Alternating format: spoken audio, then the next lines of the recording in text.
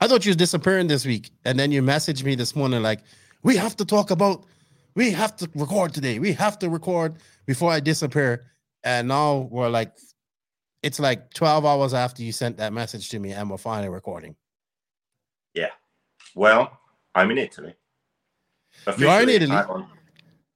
Officially, I'm supposed to be on holiday, but I'll admit I've been working every day. So tomorrow, I'm turning my phone. I'm going off this island off the coast of Italy, turning off my phone, going to turn it back on Monday. Okay? So this rant is the last thing I do before that. Well, all right. So this might be the last time we see JQ on camera. Something might happen to him over on that island. Who knows? It might be. Yeah. This might be your last thing that you say on camera. Okay, the pressure is on now. Well, let's go. Let's hit that intro and say some thank yous, because you was hot in the ass to do this in the morning. You was all hot and bothered about this. And let's see if you still are. Let's see if I remember.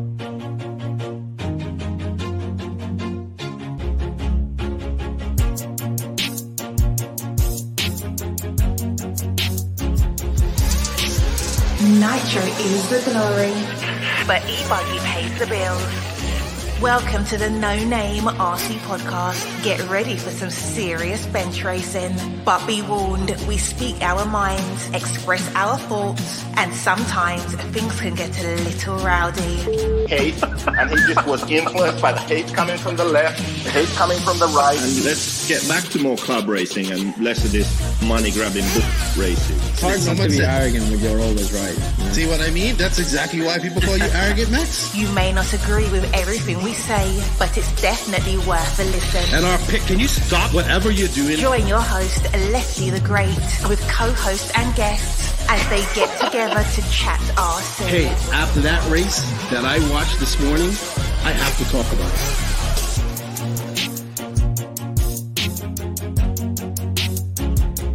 Here we go. $100 right here, $100 throw. Oh no! I like this.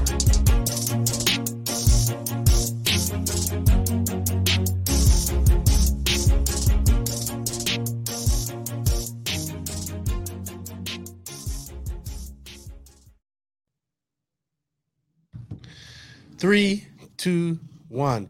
Yes, indeed. Nitro is the glory, but e-buggy pays the bills. What's going on, everybody? Welcome to episode number 208 of the No Name RC podcast. I'm your host, Keenan White, aka Left the Great, and joining me shortly because he just froze up is JQ, because he contacted me first thing this morning. He's like, we have to rant. There was a lot of drama at the Touring Car Worlds this past weekend in Italy, and he wants to talk about that. I don't know everything that happened. I know that Bruno Coelho is two-time champion now. He won it back-to-back, so congratulations to him. But I did see a lot of drama on Facebook about it, and I don't know if JQ was there, or I know David was there, so maybe he has some inside sight. We're waiting for him to come back on. While we do that, I just want to say thank you to everybody that supports the podcast. Shout out to the NNRC squad around the world.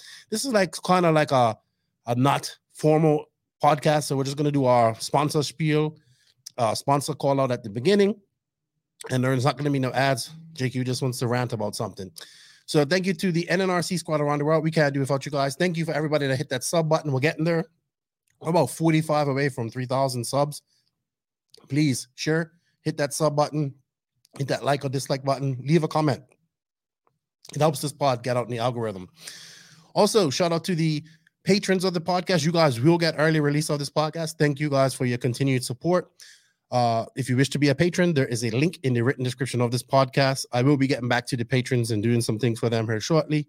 So that's good.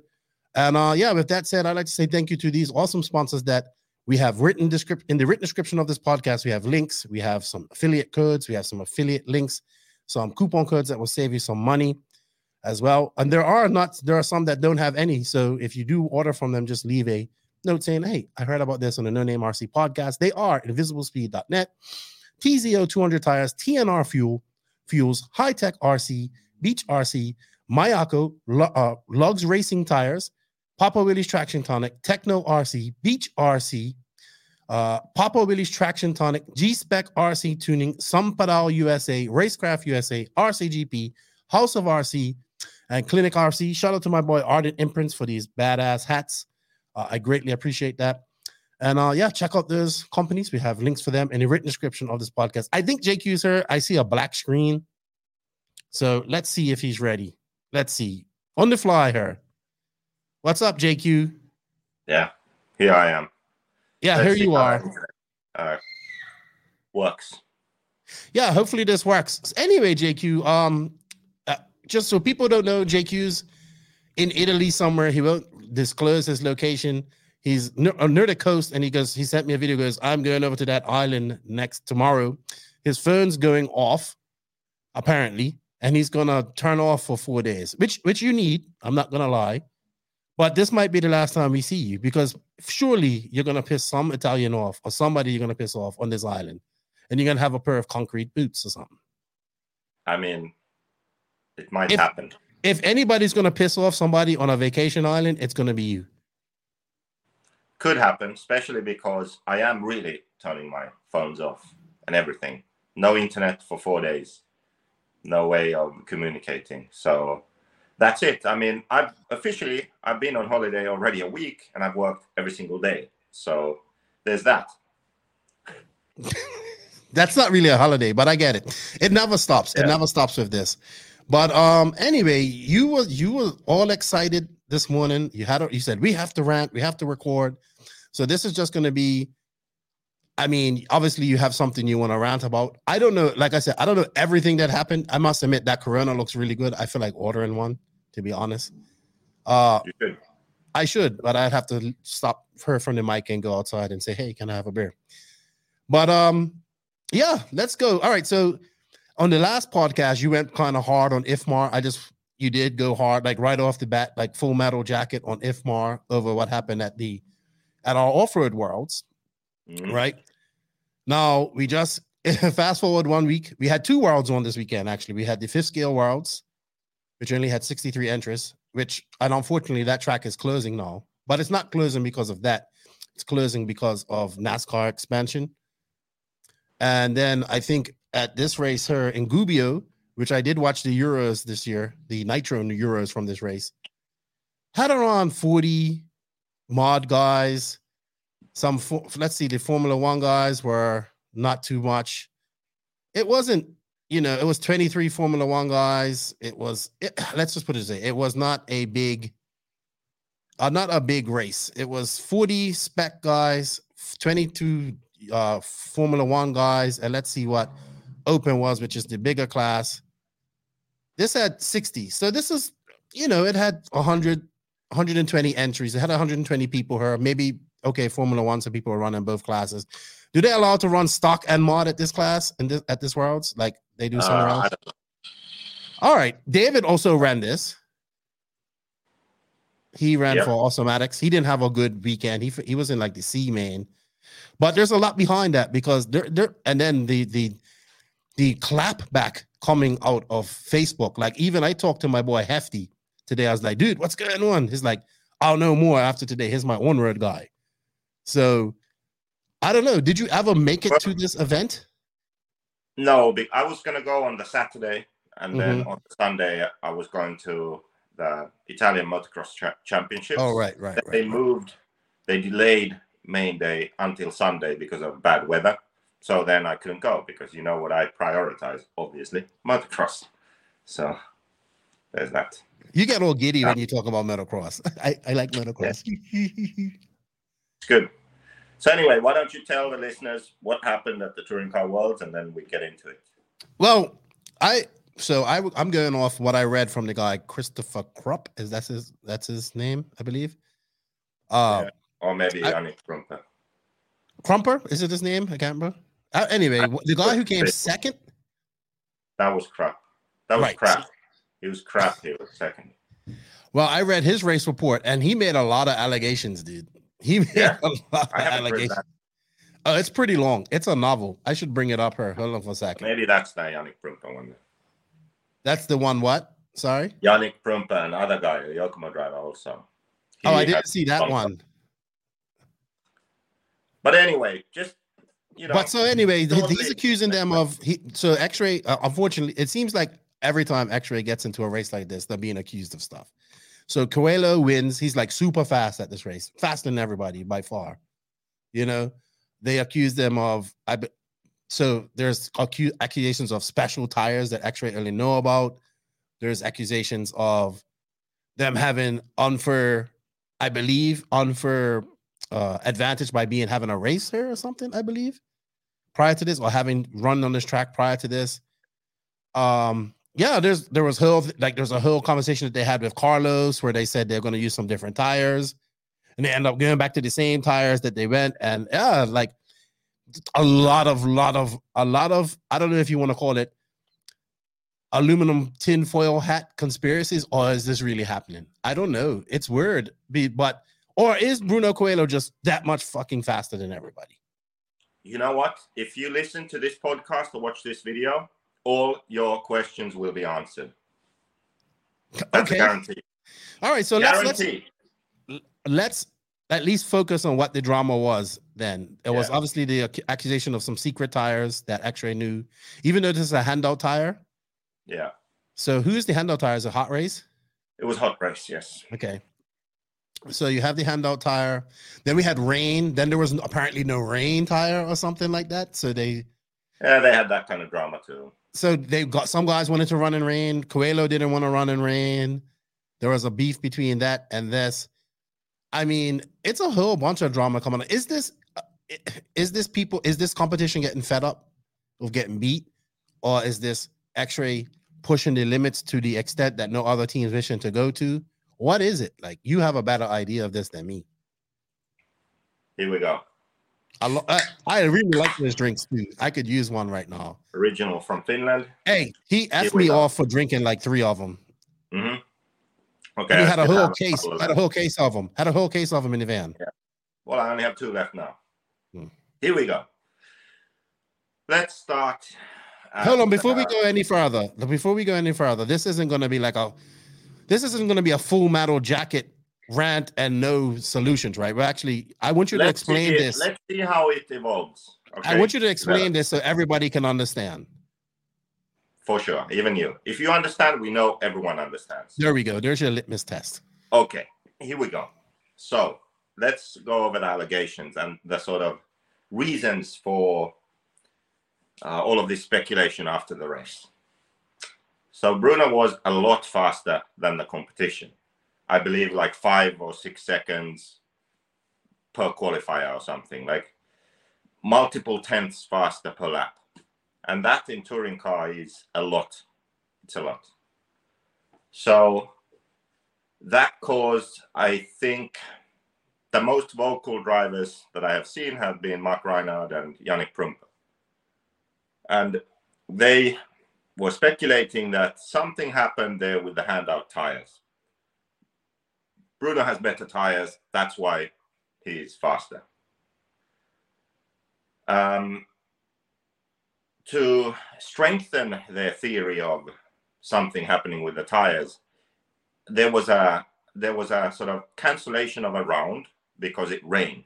Right at the end of the round, it rained. So then they had to rerun that round. So because of that, they had to give new handout tires. So these handout tires that they got now, because of this rerun, were different from the ones that they got before the event. So maybe I should explain how touring car races work. Because tires are such a massive advantage if you have a better tire, what they do is they control the tires that you get. So everyone has to go and pick up their tires before the event, but it's in a controlled area, and they have to mark the tires. They can sort of, the sets that they receive, I think it's 12 sets or something, they can lay out all of their tires and match them into sets of 4. They can mark them then. They can mark them for, okay, this is my tire for practice, whatever, or Q1, Q2, Q3. They always run new tires every run because they're faster. But they can't take the tires with them. They have to then return the tires to the storage, and 5 minutes before every run, they get their set of tires that they've already checked and had marked and decided that when they would run whichever set, right? So the tires are there in that secure area. They only get them 5 minutes before the race. Then after the race, they return them. So because this one qualifying round was rerun, they didn't have enough tires now. So for the rerun, everyone got new tires. So the allegation was that at the beginning of the race, when everyone got tires, somehow Bruno got different tires, better tires. Okay? So to strengthen this theory, in that qualifier that was run after the rain and all of that, Bruno wasn't as fast compared to the others. He only TQ'd by 1 second instead of 5 or 6 or something like that. So it was much closer.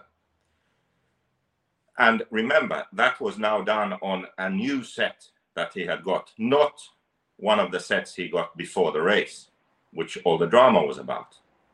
But actually, if you go back and look, Bruno ran a different body for that qualifier.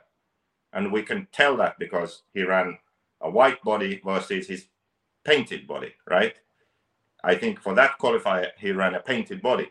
But for the actual race, the mains and his fast qualifiers, he was using a white body. Well, they were mounted differently. And Bruno said that when he ran that different body in the rerun of a qualifier, the car was slower. But he still managed to TQ.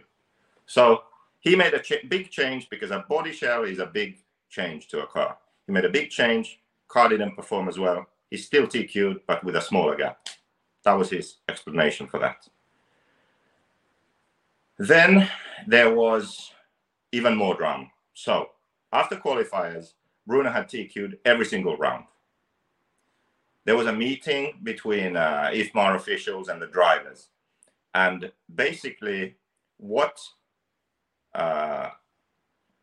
some drivers wanted, I only know now of Mark Reinhard and Yannick Prumper because they have been vocal about it. I don't know if other drivers wanted the same thing, but basically all drivers agreed to this change of tires. So even Bruno and Alex, who are X-Ray drivers. So apparently all drivers agreed that, okay, just to clear the air, we will change the tires we are running for the main. So we will go back and take new tires so everyone can see that there's no monkey business, there's no special tires.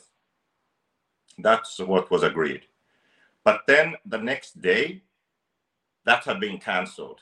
And there was a new meeting, and then Carlos Gomez said that he made a mistake, that he can't really do something like that because the rules are different and he can't break the rules. You know, rules are rules. You know how IFMAR is and XRAY is. But so, there was a lot of rules broken apparently throughout this weekend. Yeah, I'm sure. I mean, let's put it this way. The federations we have right now, their number one priority isn't to run a fair race.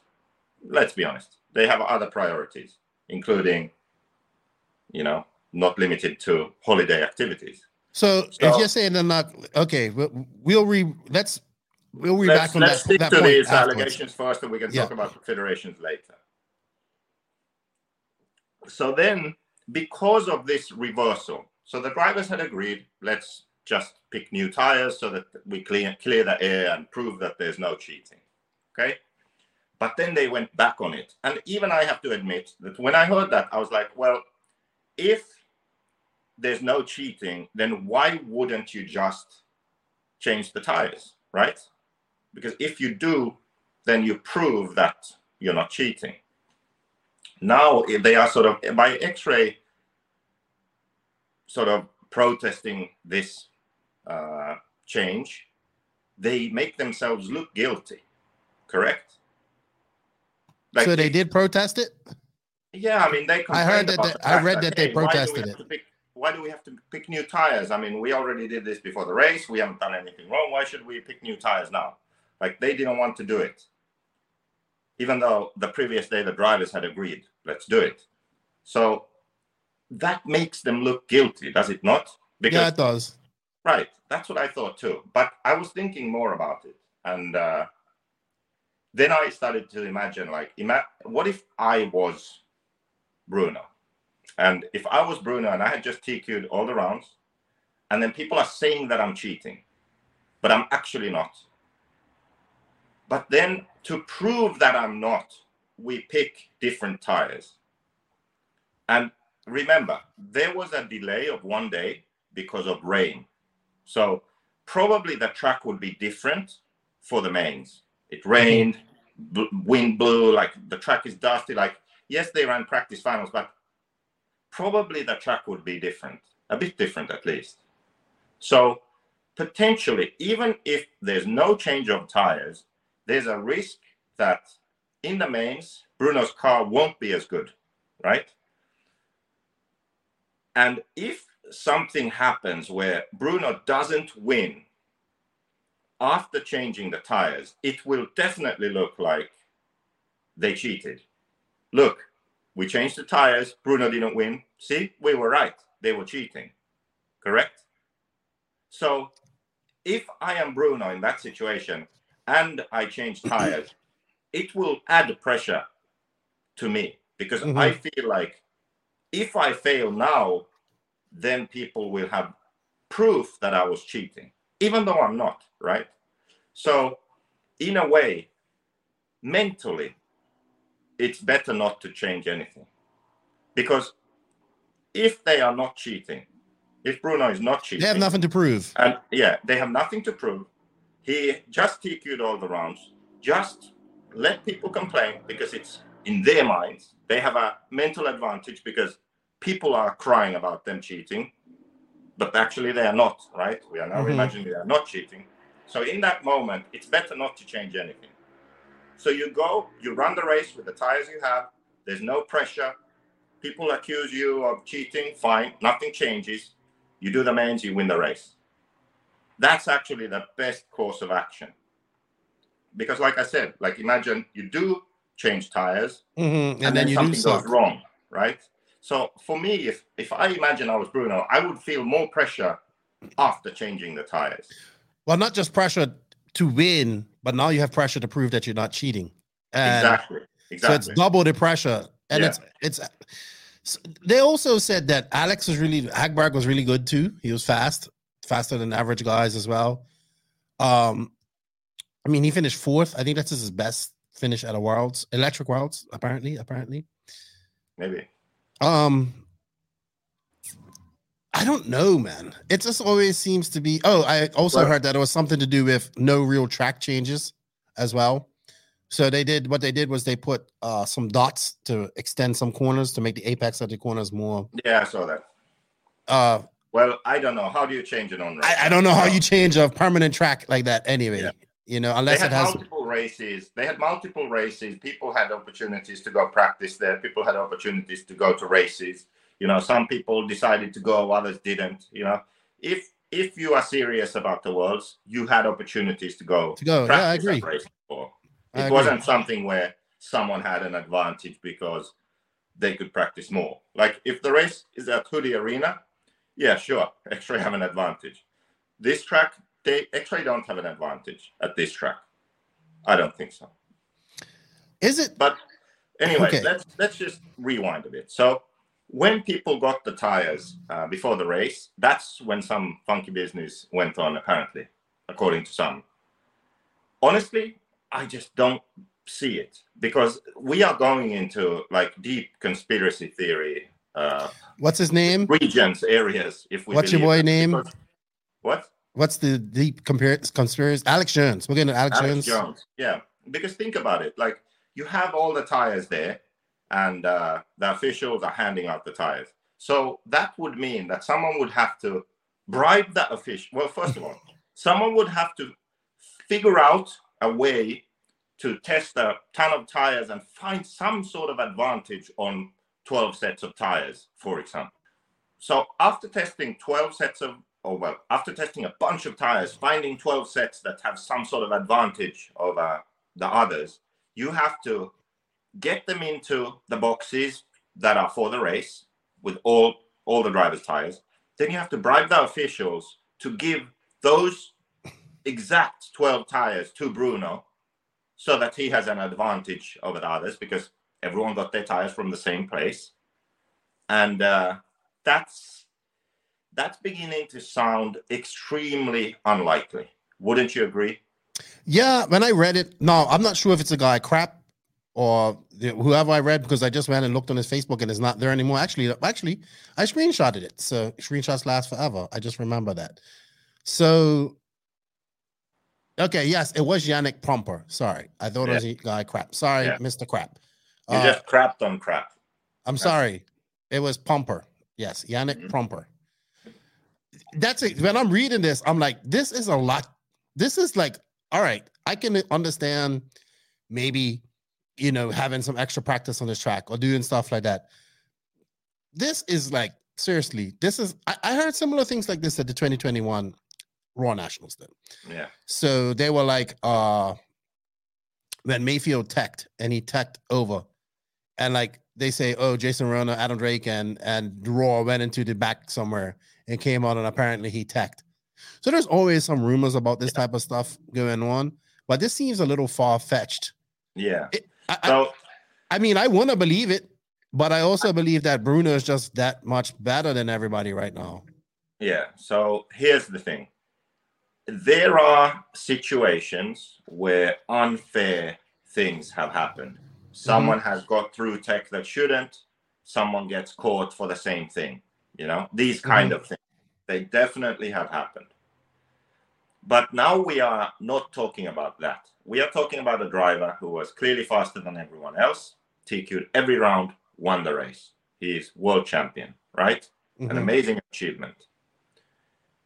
And people are now accusing him of cheating. And the accusation is that he has better tires. Okay? I just get it would have so much variables to go to make right. When you look at the way they would need to cheat, it begins falling apart. Because how would you do it? Like, how is it possible that you would have the same tires but somehow a different compound or something, and you smuggle them in there and the officials know to give them out and all? Like, how would you even logistically be able to do that? And how would you be able to do that secretly? So no one knows that would open their mouth, right? Yeah. I mean, I guess it's possible, but it's very unlikely. How much would it cost to do something like that? Like, would it be worth? I don't know what it would cost, but I just think it's very unlikely. But I have another explanation that I think is much more plausible. Okay, I like to hear this. Yes. Yeah. So, do you remember when Davide Ongaro won the Worlds in Australia? Mm-hmm. Do you remember what happened? Yeah, his car got completely stripped. Mike Trury was there. He got he was accused of having that's when the gyro accusations came to a head, and his car was stripped and all that stuff. Yeah. So Ongaro was accused of using a gyro because in Italy people do use gyros, right? But it's mainly, I believe, that sort of hobby level drivers that do that. Ongaro was accused of using a gyro. They checked everywhere. They couldn't find anything. And that was it. Fast forward to 4 years later, because of COVID, he wins the Worlds again. Right? And there's some talk of, well, AKA tires, they worked at first, but then none of the other AKA drivers were able to get them to work. So surely he has some different tires, or he's using additive, or this kind of talk, right? Because again, he was so fast and he won the race. So I can explain to you why he was so fast. On the previous podcast, I explained why I believe that Ongaro is so fast. So it's not that he is cheating. It's that he is extremely talented, yes. He practices to build his skill. Talent you have, skill you build up through repetition. He's done that. But a combination of that is you need to have a setup on the car that suits and matches your driving. And if you can come up with a setup on the car that matches your driving, and both the driving and the setup are a combination that is fast, well, what do you have? You have an advantage over others because both your driving style is fast and your style of setup is naturally fast. Mm-hmm. And this is why Ongaro is so good. And if you want to know more about that explanation, go listen to the previous podcast. I think it was on the previous one, right? Yeah, previous one. On the world's one. So what I started thinking was, what if the situation with Coelho is just very similar to the Ongaro one? So I asked around a bit. I spoke with Bruno. I spoke with Alex Hagberg, and I spoke with someone else too, but let's not name names. I don't know if he wants to be included in this rant. So my theory was that Bruno's driving style and the way he sets up the car is one where it's naturally fast and it's for him. Mm-hmm. So he can drive the car. So I asked, what happens when Alex drives Bruno's car? It doesn't go very well, apparently, because Bruno drives in a different way. And I am not a touring car driver, right? I do not know, but I had a hunch. My guess was that when Bruno drives, he doesn't turn the wheels as much as most drivers. Also, I guessed that his car is more nervous, nimble, aggressive than most, and that the rear end of his car will feel looser for most drivers. So this was my thought, but I didn't know if it was true. I asked Bruno, "What has Alex ever driven your car? What happens?" What does he say? I asked Alex, "Alex, have you driven Bruno's car? What happens? What do you think?" And my suspicions were confirmed. Basically, when Alex drives Bruno's car, it feels loose. Mm-hmm. And it feels aggressive, and he can't be as comfortable and fast with it. But it's comfortable and fast for Bruno.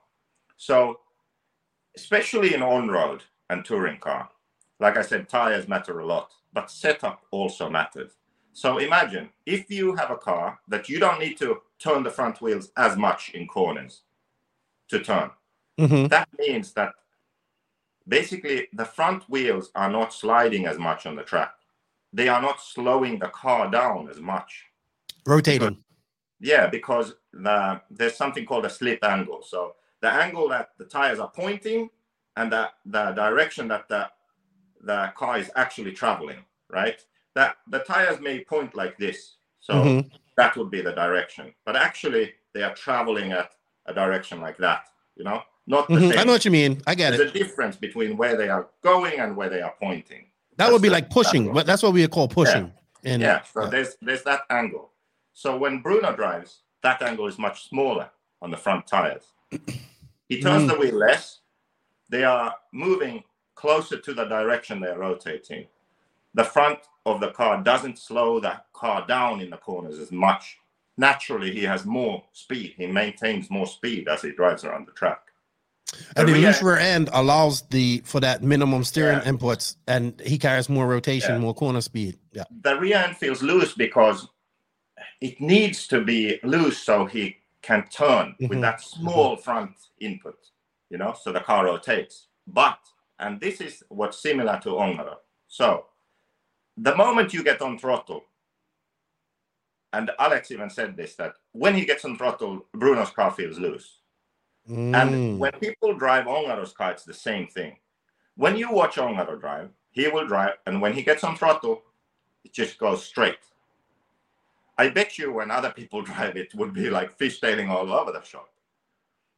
Because the thing is that when you match a driver's skill to the car setup, and when both are fast, what they do is they go to the very limit of traction. And they can feel where that is.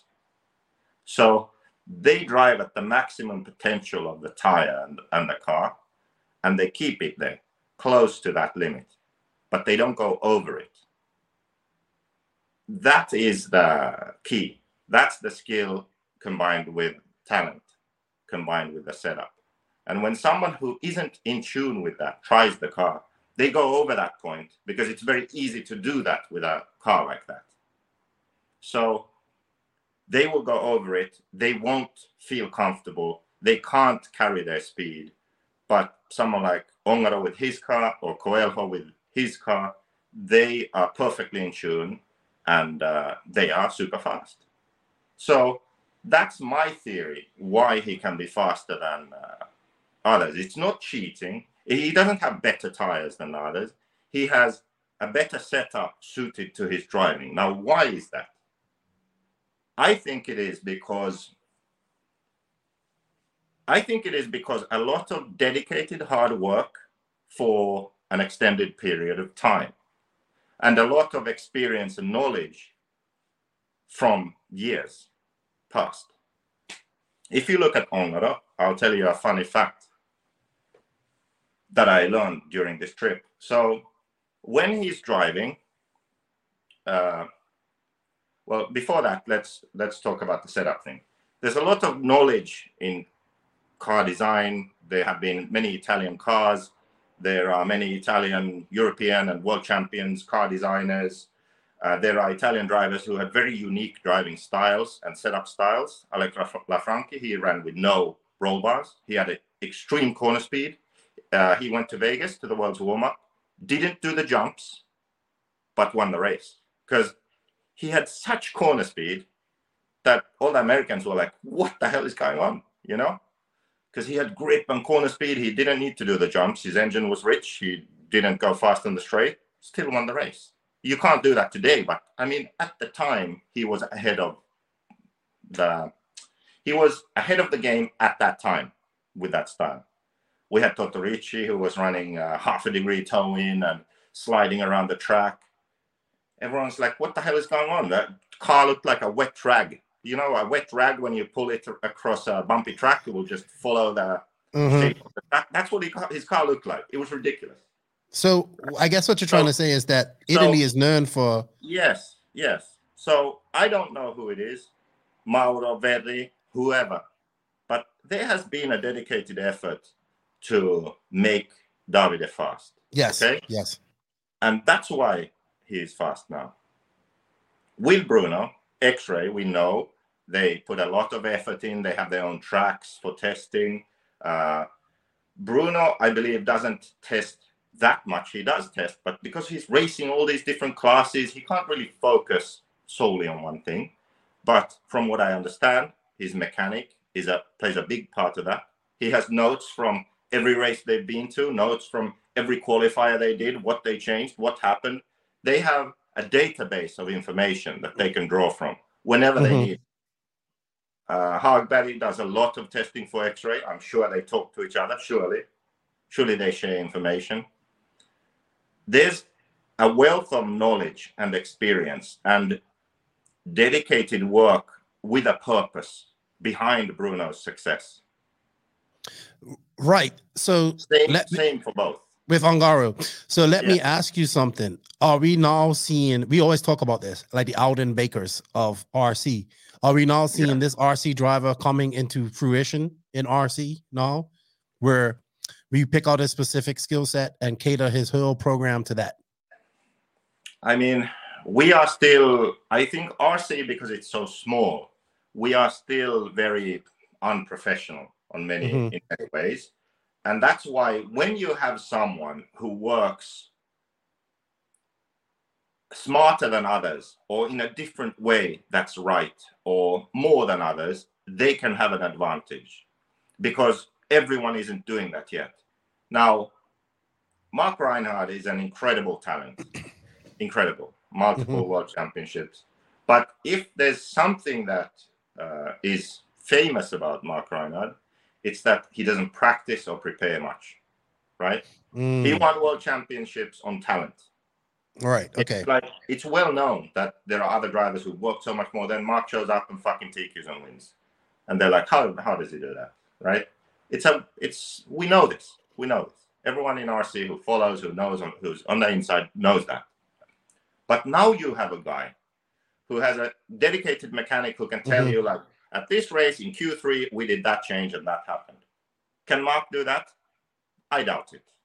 Okay. Well, this is the new breed of racer. There's like a shift in where we are in RC. Back in the good old days, Craig Brescia winning stuff, they'd go out drinking and then they'd hung over at the race. Like, you cannot go to a Euros or a Worlds hungover from partying all night and expect to do well anymore, right? No. Because we have become more professional.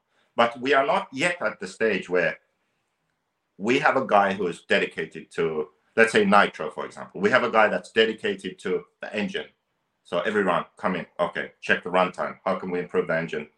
We need more runtime. What can we do? Maybe we adjust the clutch a bit. What's focused on the engine? Another guy, car.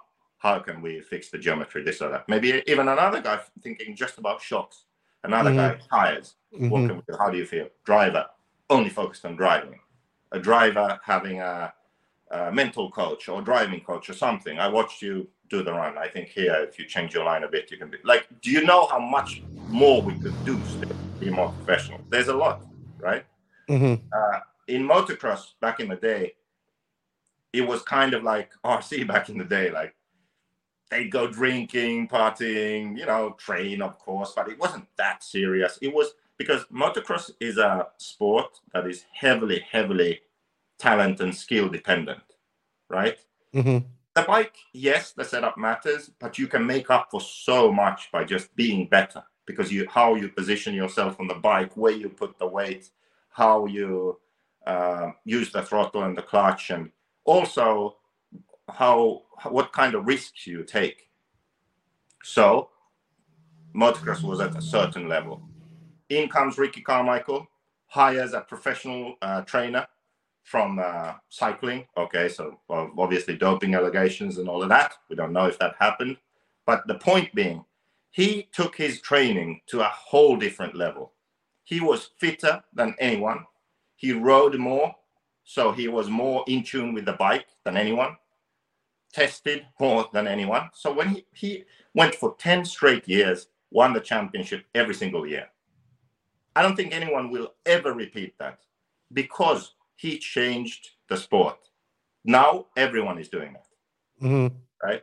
So we are at a point where we have some outliers like Ongaro, like Coelho, who are doing things that others are not. And they are that much better that at this Touring Car Worlds, when Coelho TQs every round and wins, people accuse him of cheating, because they cannot understand how he can be so much fun. I see that. And I think let's take Ongaro for a second and let's break him down for a second. Always confident. You know what I mean? Cars, maybe not on point all the time. He knew he was going to win that Worlds. He already had guys beat right there. Had the shirts, all that stuff made for it. Yeah. I think these guys aren't even operating on the full level that they could be operating on yet, to be honest. Yeah. They're still missing a few things to the whole. Of course, there's to more, the whole package. I forgot. I said that. I'll tell you a fun fact. So when Ongaro races, so when he's racing a main, his dad tells him his lap time, like every lap, but not just his lap time, also other drivers' lap times, like everyone in the top 5. He wants to know everyone's lap times, right? When he's driving. So if he's like driving and then his dad say, "Oh, you did a 50.5 and Testman 50.2, Ronefag." He wants to go faster than 50.3. Then he's like, "Yeah, and what about the other guys?" Like he wants to know all those lap times, every lap. Interesting. I did not know that. There are so many things that most people, when they just look from the outside, they don't think about, right? They don't have the full picture. They don't have the full story. There's a lot more you can do. There's a lot going on that no one sees. They just see the car at the race going down the track. So they don't know all the thinking and the work that goes on before that happens. And not only that, but Bayer is his own road mechanic too? No, friend. No, it's the hell is his name? The other guy. Francisco Martini, I think, or something like that. Okay. Another guy. So here you have a guy who is extremely talented. He's good at what he does. He's able to put his hands to any class. He's already proven that. He just came off a world final at one of the hardest races in the world. Completely different from what he's doing. and then you add on mechanics that can fit his style. I think you're right. And then they would say, well, what about Hagberg? He was fast too. Oh, he puts in a lot of work. Yeah. Well, you know what I mean? He puts in a damn lot of work. If it wasn't for people like Hagberg, Touring Car would have been dead a long time ago. That's how much work he puts in. Yeah. But I think let's think about that. Well, finish what you were going to say. Well, I think what's happened is just a lot of what you're saying. He's put everything together and he's figured out what's good for him and what works. Obviously, XRAY has been doing some research as well about this type of stuff. Who knows what they're doing over there? They're probably doing like mental coaching, all that type of stuff. You know, they're probably doing all this stuff. They're probably already looking at all this type of stuff to do. Yeah. And I think like Hagberg has settled into that role of that second driver. Like he's there to test, he's there to go. He puts in a lot of work as well. Obviously, they have two different driving techniques, but his knowledge that he gains from these different races and tracks are passed on to Bruno. And Bruno is just able to go into that mode, like, and just put it into that mode. And when he has everything going for him and everything's right, he's going to be, when you got talent plus skill plus everything going right, it's just going to be very difficult to beat plus that. The dedicated work of other people. So they are developing the car. They have new parts for the car. They're actually working together as a team. They're actually working together as a team supposed to work. If you look at it, that's how a team is supposed to work. Yeah, no shit.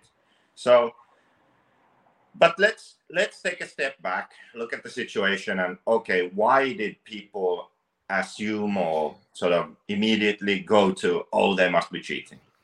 There's a reason for that too, and that's because XRAY are known to do kind of whatever it takes to win.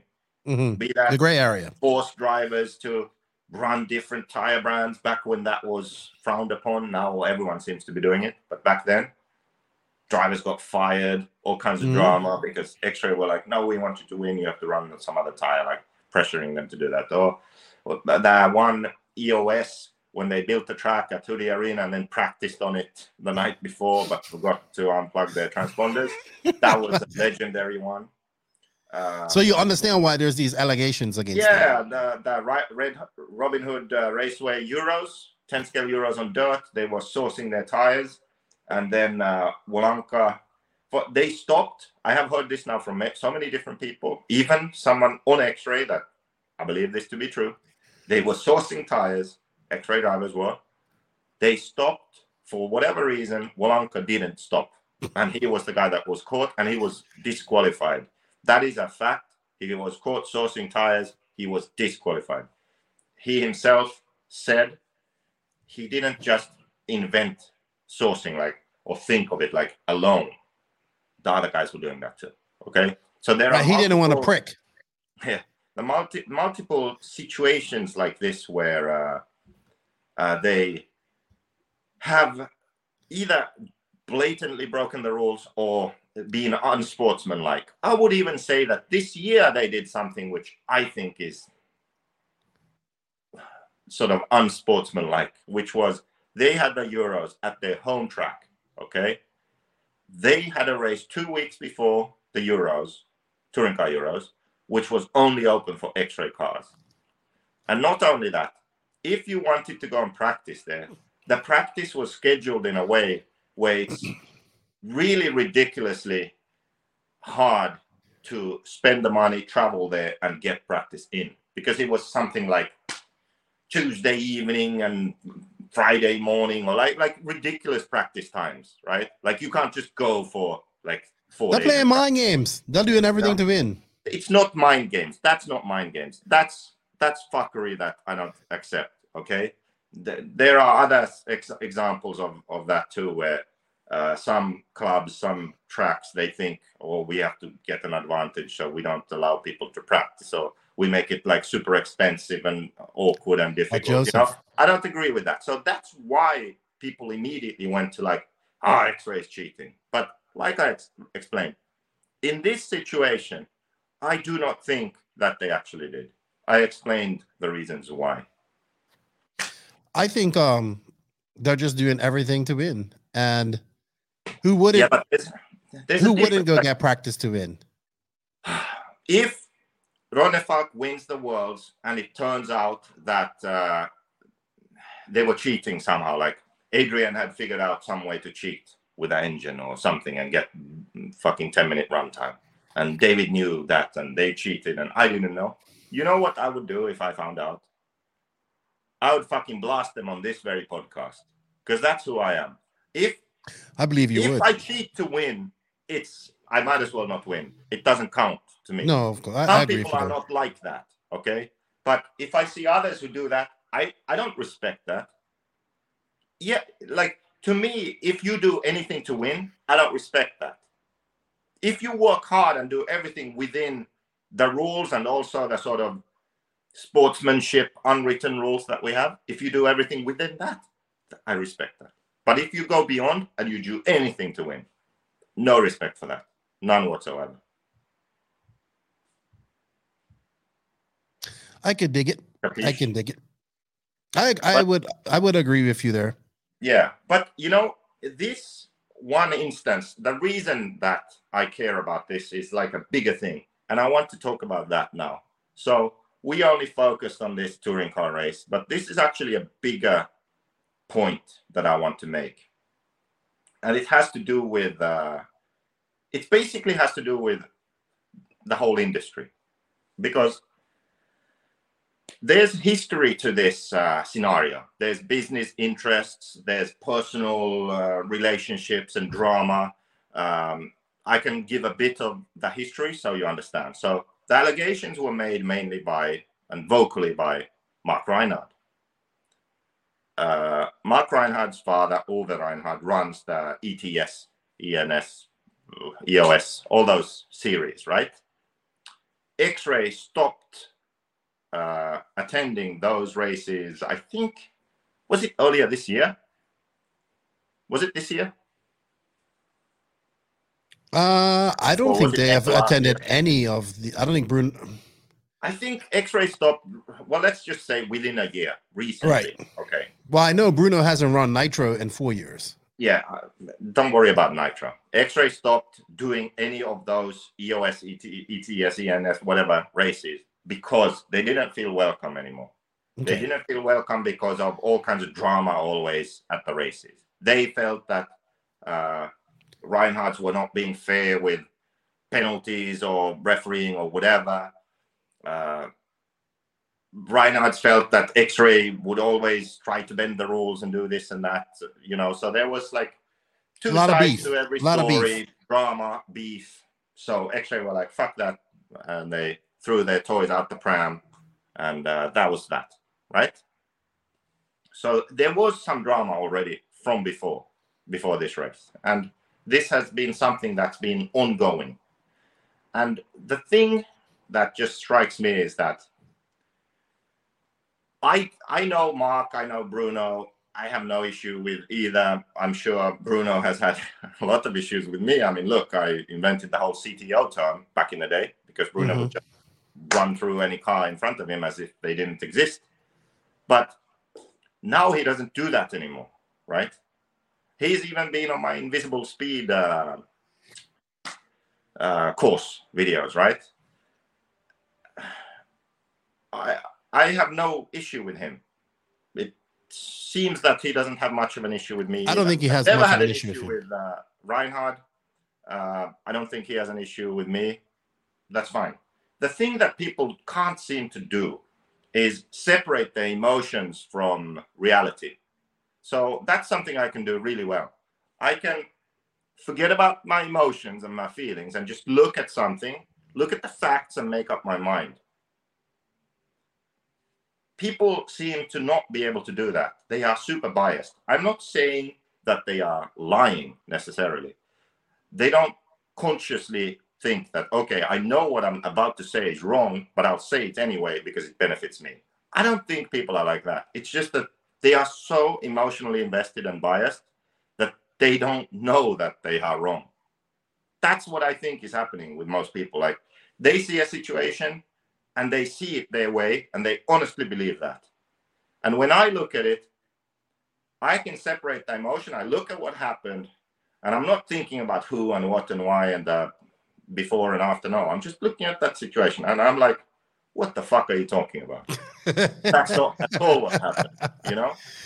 And this is something that people, too many people can't seem to do.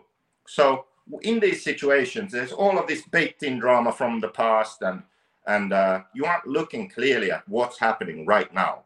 So it's not about like being friends with someone or having to like someone. Just fucking respect hard work and respect achievements like that, right? Just understand and give respect where it's due. That's what I think. And you can do that even if it's someone you don't like. So, and you can do that even if you lose, right? I'll tell a very personal story so you can understand.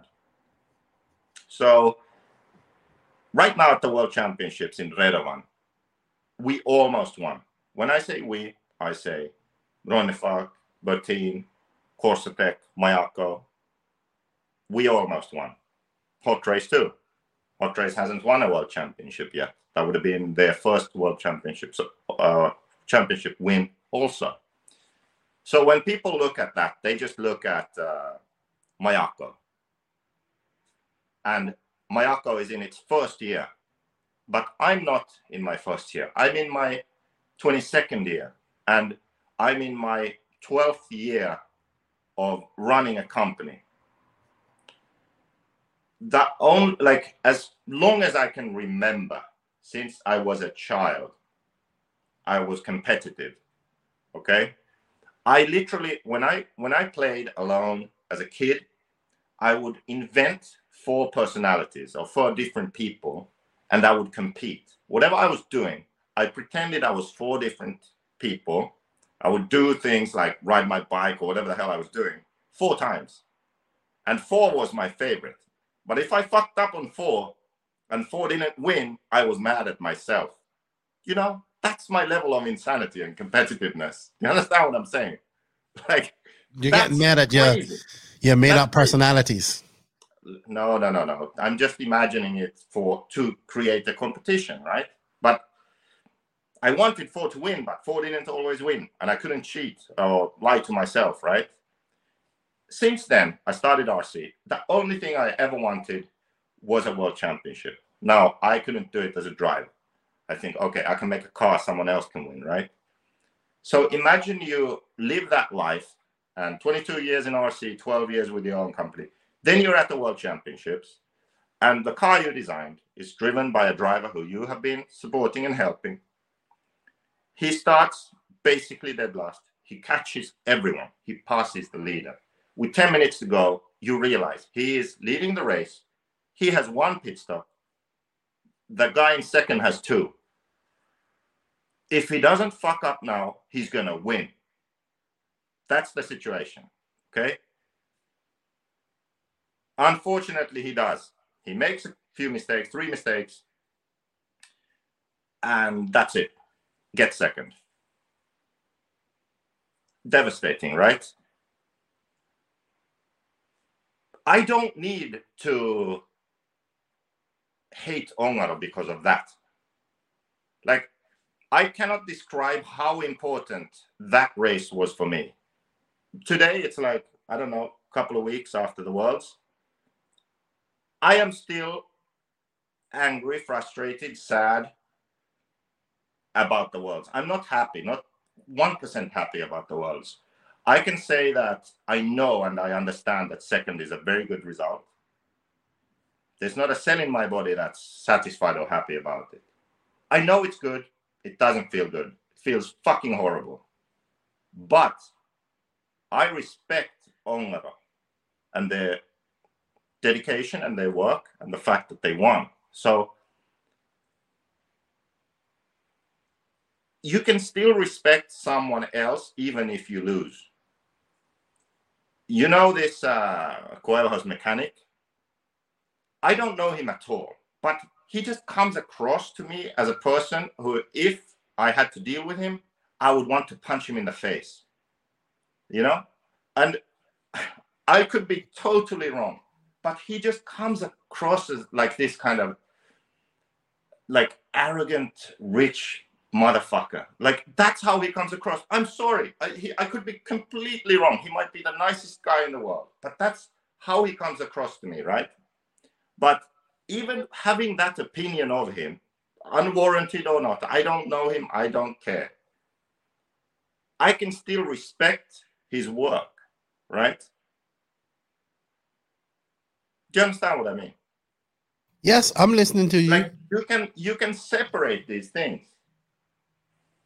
That's what I'm trying to say, and people don't do that. Like I would say that I'm at a point right now in the RC industry where I can say that it's not that I just dislike or I disagree. I hate certain attitudes. Really, I hate how the federations are working in RC or not working. Really, I hate it. I really hate it.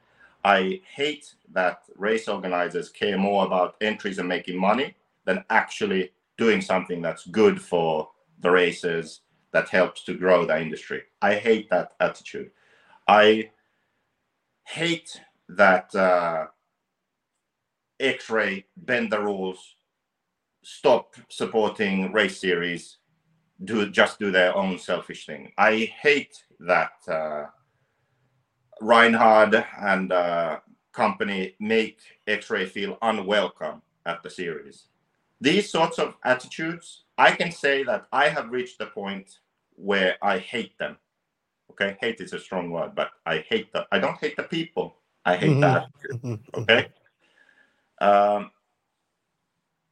The thing that I think is, now you had a Touring Car Worlds, which spoke to a lot of people. They all said this was like the worst race they have ever attended. The atmosphere was horrible.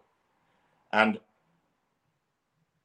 when I look at it, I just realized that we are all in the same fucking lifeboat, the RC industry. That's the size of it, right? We aren't on a cruise ship. We're in a lifeboat. It's a tiny industry. But if we want to improve it, there is a way.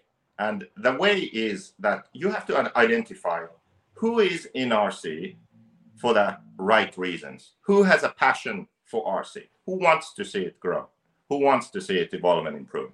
And it's not hard to see that, actually, right? I can look at you, Non-MRC podcast, obviously, passion for RC. Mayako, obviously, passion for RC. Otherwise, I wouldn't have joined them and I wouldn't be doing this with them. XRAY have a passion for RC. Look at their facility. Look at all the things they are doing in RC and XRS series and all of that. They have a passion for RC.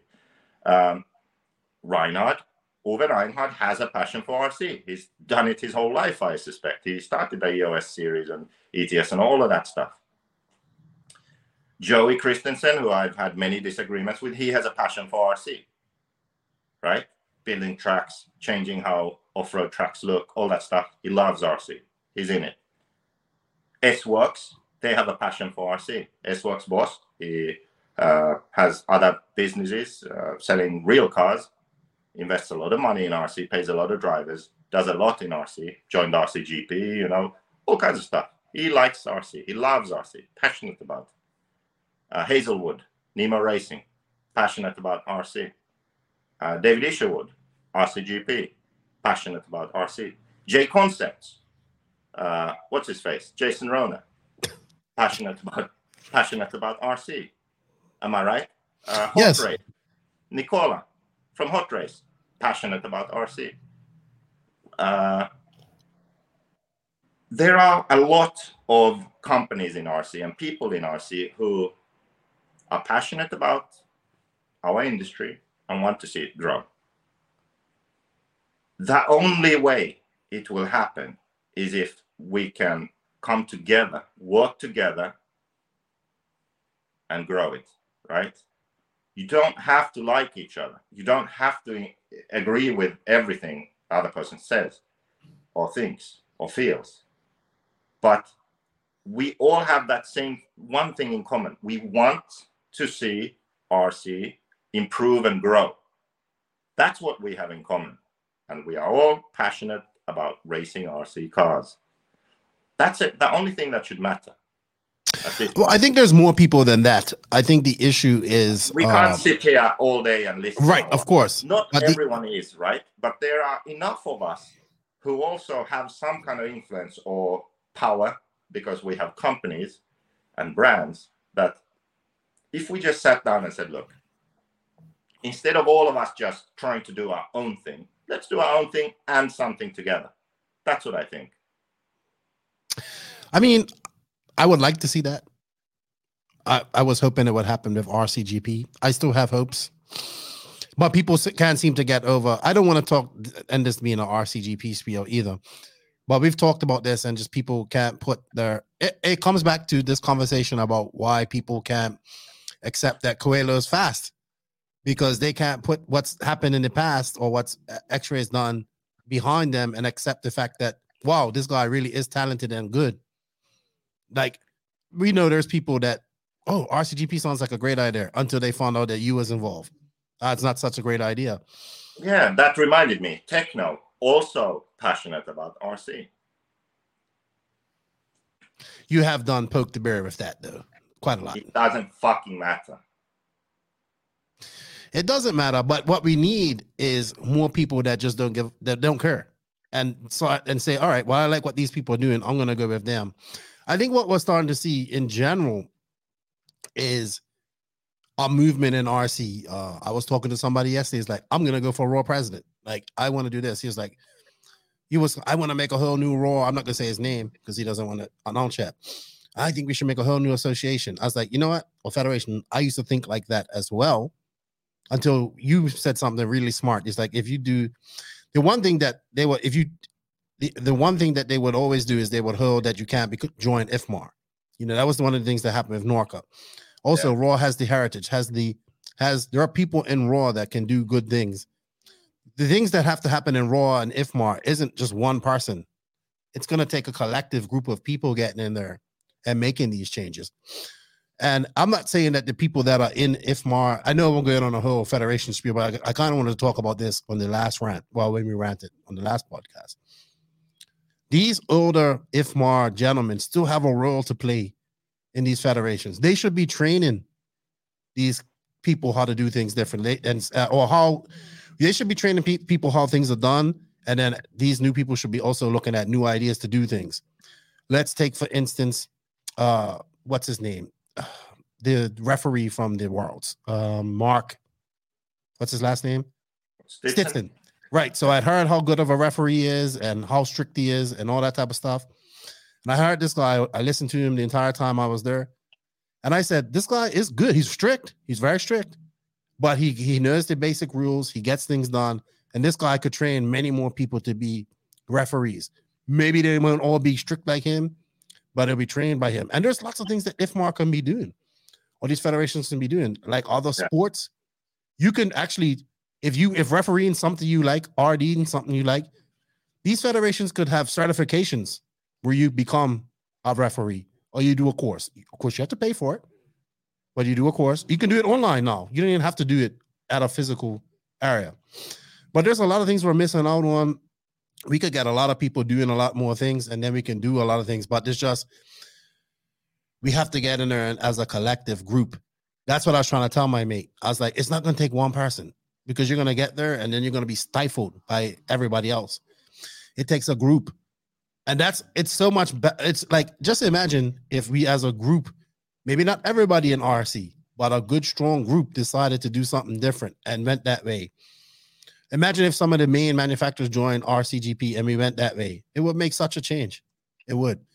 But people are too caught up on past events, what you've done in the past. Like, I kind of went back and looked at the main and saw somebody, like, you know, when you ever use on the stream, JQ's going to turn off somebody's radio or do this and do that. Like, then obviously, like when David was starting in 11th, you saw the comments, he made a mistake leaving HB and this. And then what do people say when he charges through the pack and finishes second? So the best thing to do in these situations is you have to show people, you know what I mean? And that's all it comes down to. Like, You have to show people. That's why I try to invite people to do things. Hey, come into RCG. You have to show people, but you can't show people alone. There are so many different things that could improve RC. It's not rocket science. To have classes that are fun to race, but they are affordable and it's fair. Like, you buy this car and race it, easy, done. You know, formats where you don't have to go to the track and spend all day at the track.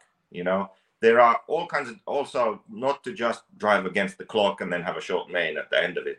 There are so many things that we could improve on that level too, but it would take more people to have the will to sort of push it through. And that's sort of where federations also come in to sort of set a new standard. If we talk about racing formats like that, they could really, really help that. And also even just setting the kind of rules for entry-level classes where the sort of retail price is capped, where it really helps new people to come in. These are all things that no one can do alone. It requires more people to come together, more companies to come together and pressure the federation to do something. Right? That's why I listed a few companies here, because I know these people and I know that they are passionate about RC, but what's the fucking point if you're just passionate alone about it and doing things alone? Like, nothing's ever going to change. If you want to change something, you have to join forces with other people. I agree. Who are like-minded, and it doesn't matter other things. So let's say that you want RC to improve, okay, in certain ways, and you want more people to come into RC. That is what you have in common. Everything else is fucking irrelevant at that point, right? Forget about it. Forget about who won the race, who did what, who said what, who posted what. It doesn't matter, because the task at hand right now at that moment is, we need to grow RC. We need to improve it. What can we do to make that happen? Not do what we did this past weekend. That's for sure. We're talking not do what we done this past weekend. You know, that worlds, that 10 scale worlds, for us, there were no Americans there. There were no, you know, it was very, well, I also found out that, you know, like the top American guy that drives electric touring car has a full-time job, so he couldn't get time off. You know, this would be why this class that was so big back in the day is so small right now. You know, and it's a class that can be run outdoors. It's a class that can be run indoors, you know, probably bigger indoors than it is outdoors. But in the end of the day, we have a class that should promote our hobby, our sport, because the cars look real, and we have all this argument afterwards. It's always some drama after these on-road races, though. Always some drama. Always. I don't know. I think the bottom line is, Joseph, that we have come to the conclusion that we have to come together.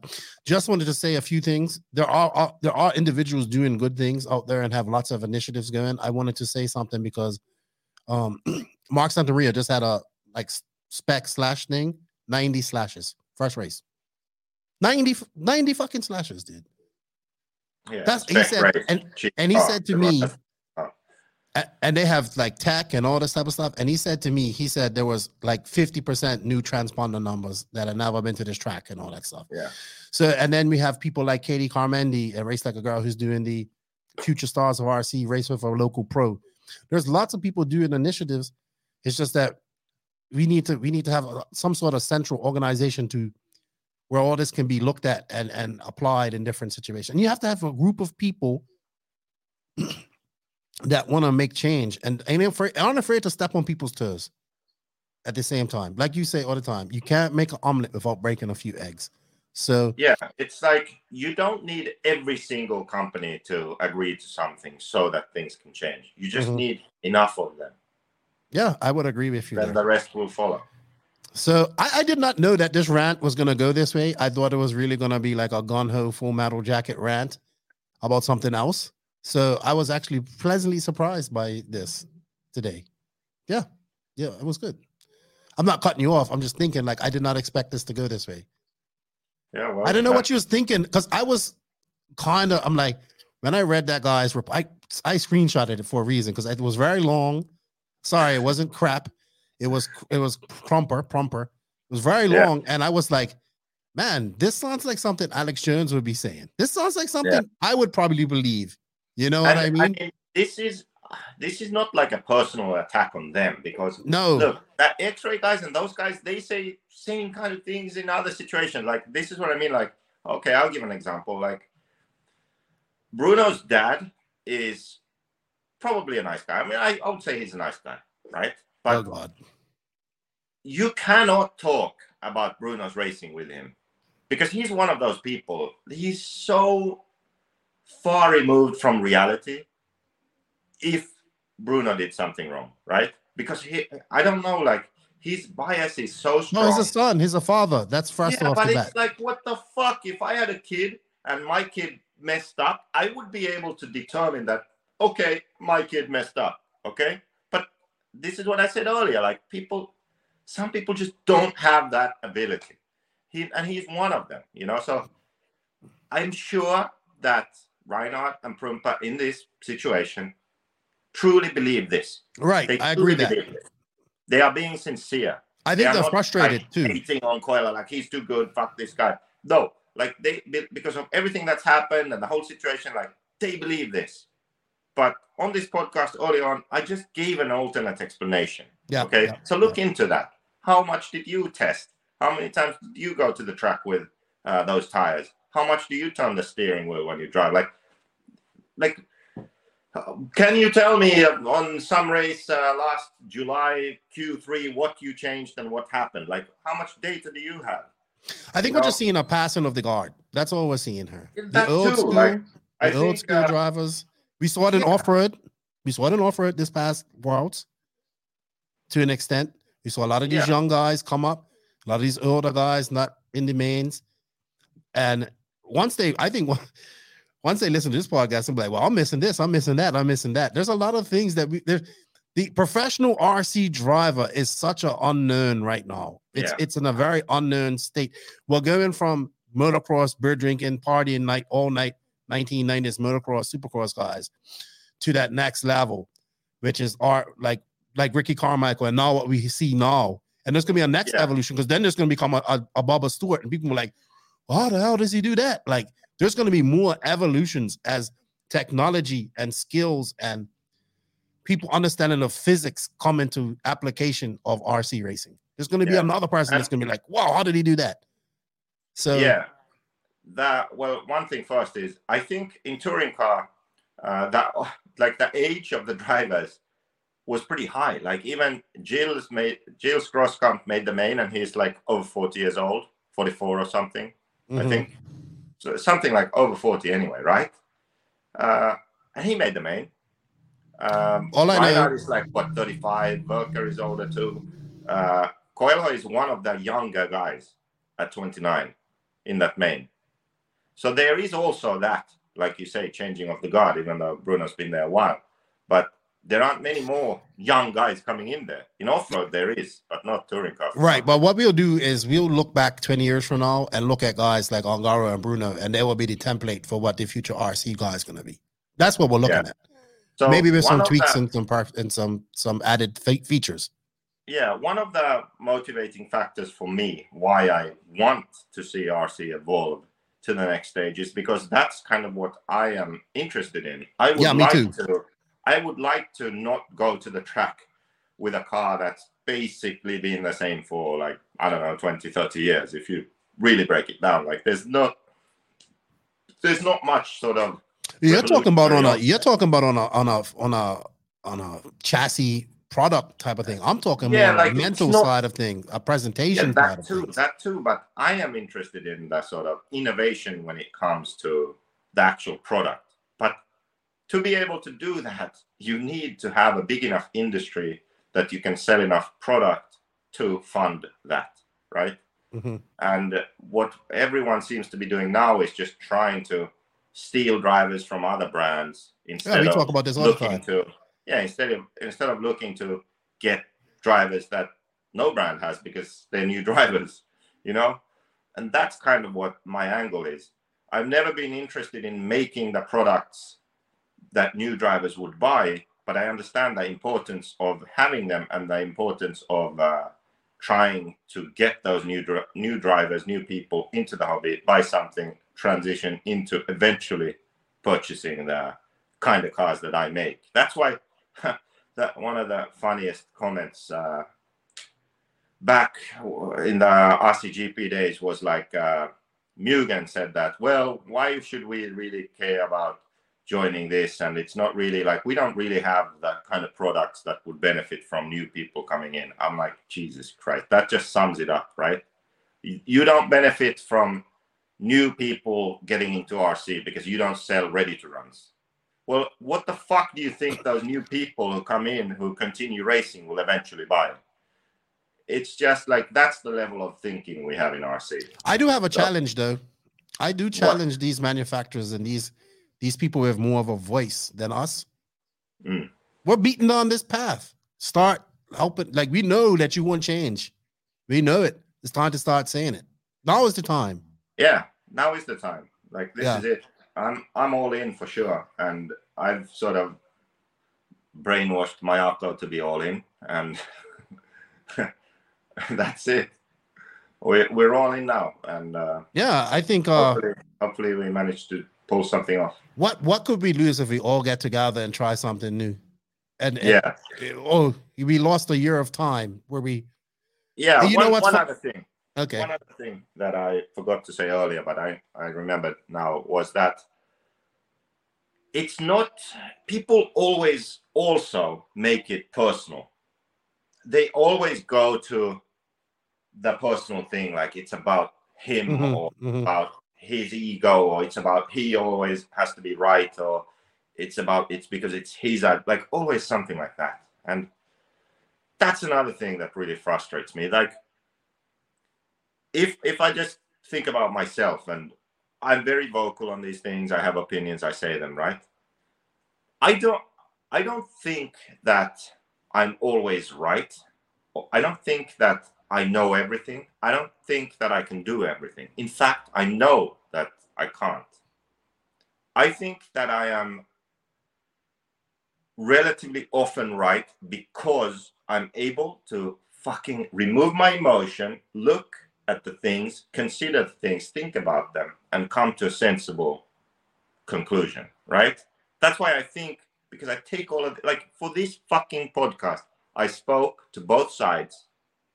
I spoke to another party. I thought about it. I came to a conclusion, right? That's what I do all the time with everything. Most people don't fucking do that. They have their side and that's it. Well, yeah, it was a very good podcast. Yeah, wait, I'm not done. I'm not cutting you off. I'm just saying I'm glad you did. Just did, and I lost my train of thought. The thing that creates success in anything, company, sports teams, or industries like RC, is when you can recognize your strengths and weaknesses, and you can come together, and people from different people with different backgrounds, with different skill sets, complement each other, right? That's what makes a good sports team. That's what makes a good company. That's what makes a good industry.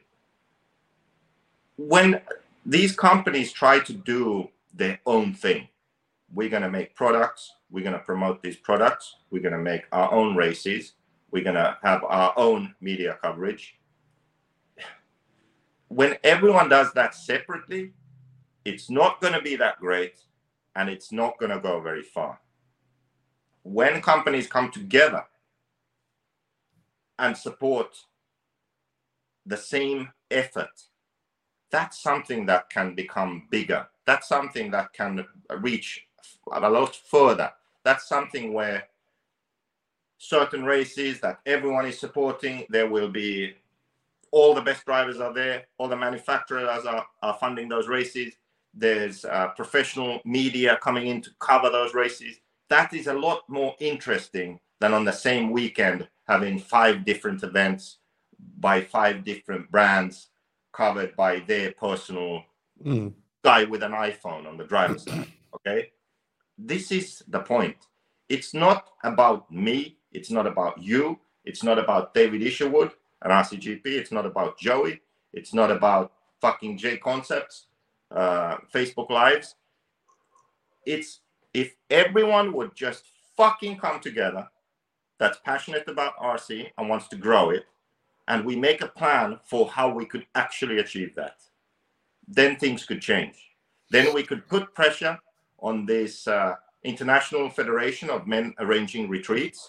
We could actually put pressure on them to either fucking do something or piss off. That's it. We have the power.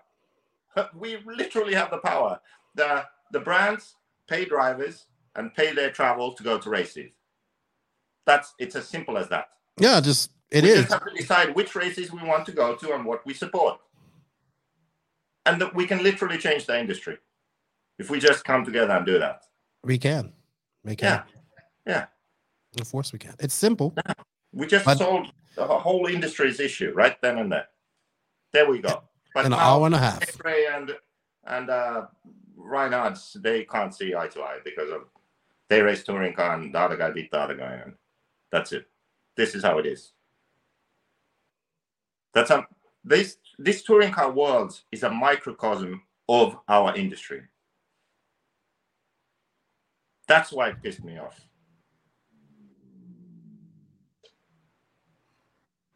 That's why you messaged me first thing this morning. Yes, that's why. I'm on holiday, but this actually, was no. the rant that ended my work. Now I disappear. Now you disappear. We may not see you again. At least this would be like your last speech. Yeah, this is my last. It's a good speech. one. It's a good one. It's a good one. Yeah. No, seriously, it was good. I didn't expect it to go this way. You didn't tell me. I didn't know which way you was going to go. I thought this was going to be a full out like verbal assault. But it was pretty good. And you put things into a perspective that many will not look at it.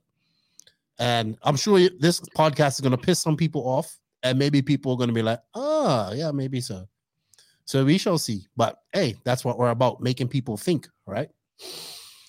Is that it, Jake? Because you had some good stuff to say. I try not to cut you off too much today, but I did listen.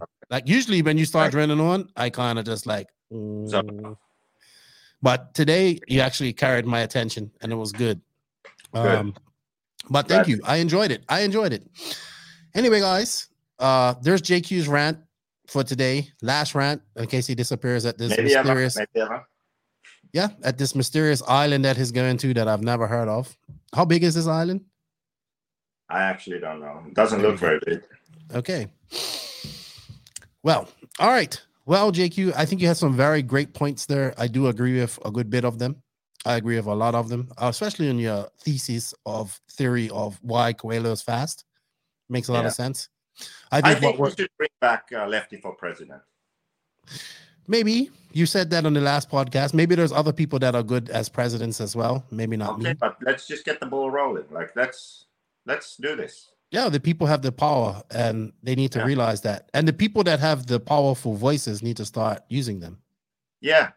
Stop being so afraid of change. People say they want change, but then they just, I don't know, like. They're worried about losing what they have. That's it. Yeah. And that's what most people are. Simple as that. Losing. Everyone complains. You're afraid of losing something you just constantly complain about. What? What could be worse? Come on. Right? I don't know. But yeah, it was a good rant. Good rant. I'm glad you did message me, because this is going to be good. I think people are going to like it. The patrons will get first hit of this. They'll get this here and as soon as it's done. When are you releasing? It will be released this evening sometime, later this evening, early Thursday morning. So, and then we also have a podcast coming out on Friday with Max.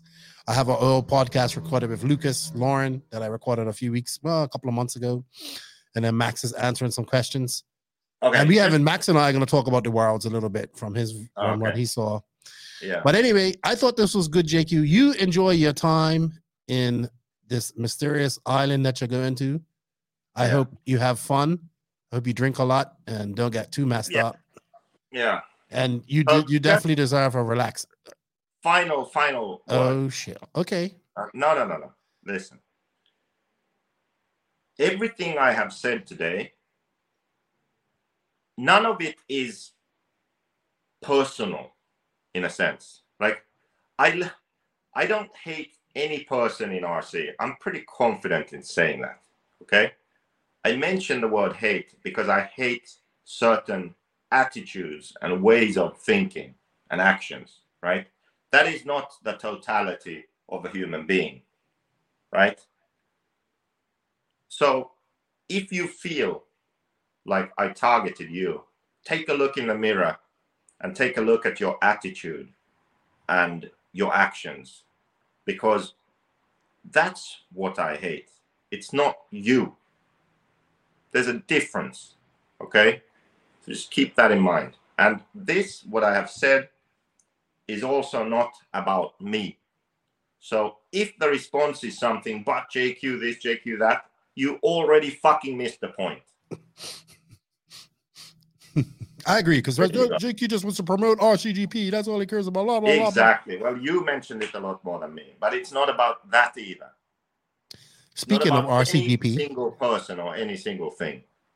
Speaking of RCGP, entries are still open for the last round in USA in less than a month's time. Get those entries in at Fall Brawl. I mean, the home of the Fall Brawl track, Badlands RC Supercross in Myrtle Beach. I agree with you, JQ. I think you've pleaded your case good enough. I don't know what the title of this podcast is going to be, though. Going to have to make it exciting, catchy. I don't know. Does Bruno Coelho cheat, or is he just that good? That's going to be the thumbnail. All right, JQ. I thought this was good. Thank you for that. Thank you. That was very emotional. Good to see you getting. You know what was emotional? Oh gosh, what was emotional? After the Worlds, the banquet, I was a bit inebriated. I blame the Mexicans. I think I downed some tequila or something. Then after that, we went to where we were staying, and Pekko and I went to some bar, had some drinks. And then after that, I went to the pool. And I was in the pool with a frog. There was a frog in the pool and me. And that was emotional. That moment was emotional. You had a conversation with a frog. I did. It was, I made it through. I didn't drown myself. But that was emotional. And you know what? I woke up the next morning at 7 a.m. on the couch. And then Jon Sandberg, who stayed in the same Airbnb, sent me a picture of me sleeping on the couch with them like packing and doing it like lights on, just packing everything and leaving. I had no clue, no idea that they had been there. So, you deserved it too. All right. Sleep. Yeah. Well, you enjoy your trip, dude. Safe travels tomorrow. Have a good evening. Go have some fun this evening. Thank you for the podcast and sharing your thoughts. I'm now looking at it a whole different way. Open my eyes. Thank you. Thank you to all the NNRC squad around the world. We can't do it without you guys. Thank you for hitting that sub button. We're like 45 away from 3,000 subs. I know that's not a lot, but to me, it's a lot. So if you can go hit that sub button and get us up to 3,000, it'd be very helpful. Also, check out our new Instagram. I had to lose that. So I lost that, and I'm trying to build it back up. It's not easy. So I'm just playing around with Instagram. And thank you to all the patrons of the podcast, man.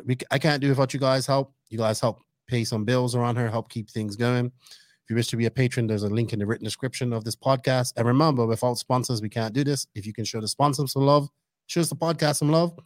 We have links, coupon codes, affiliate links, all that stuff in the written description. They are invisiblespeed.net, TZO 200 Tires, TNR Fuels, High Tech RC, Beach RC, Mayako, Lugs Racing Tires, Techno RC, Papa Willie's Traction Tonic, G-Spec RC Tuning, Sampadal USA, Racecraft USA, RCGP, House of RC, Clinic RC, and that was good. I enjoyed that. Thank you, JQ, for your time. Enjoy your 4 days of peace. Don't do anything crazy, and I will talk to you on Monday, I guess. Yeah, Monday, hopefully. Yeah, Monday, I think. And remember, forget about the people. Think about the idea. Focus on the idea. And don't take it personal. Yes. People don't see the forest because they're fucking focused on the trees. You know, if that's it, Nitro is the glory. E-Buggy pays the bills. E-Buggy Worlds next year. Hopefully, I'll go to that. Hopefully, because I want to go to Portugal. And yeah, Lefty and JQ is out. Like JQ is on vacation, off the grid 4 days. Don't message him. You're not gonna get an answer. Exactly. So he says. By the way. Oh shucks. Now I have time to practice the guitar. Woohoo! Okay, piss off. See you later, JQ. Thank you for your time.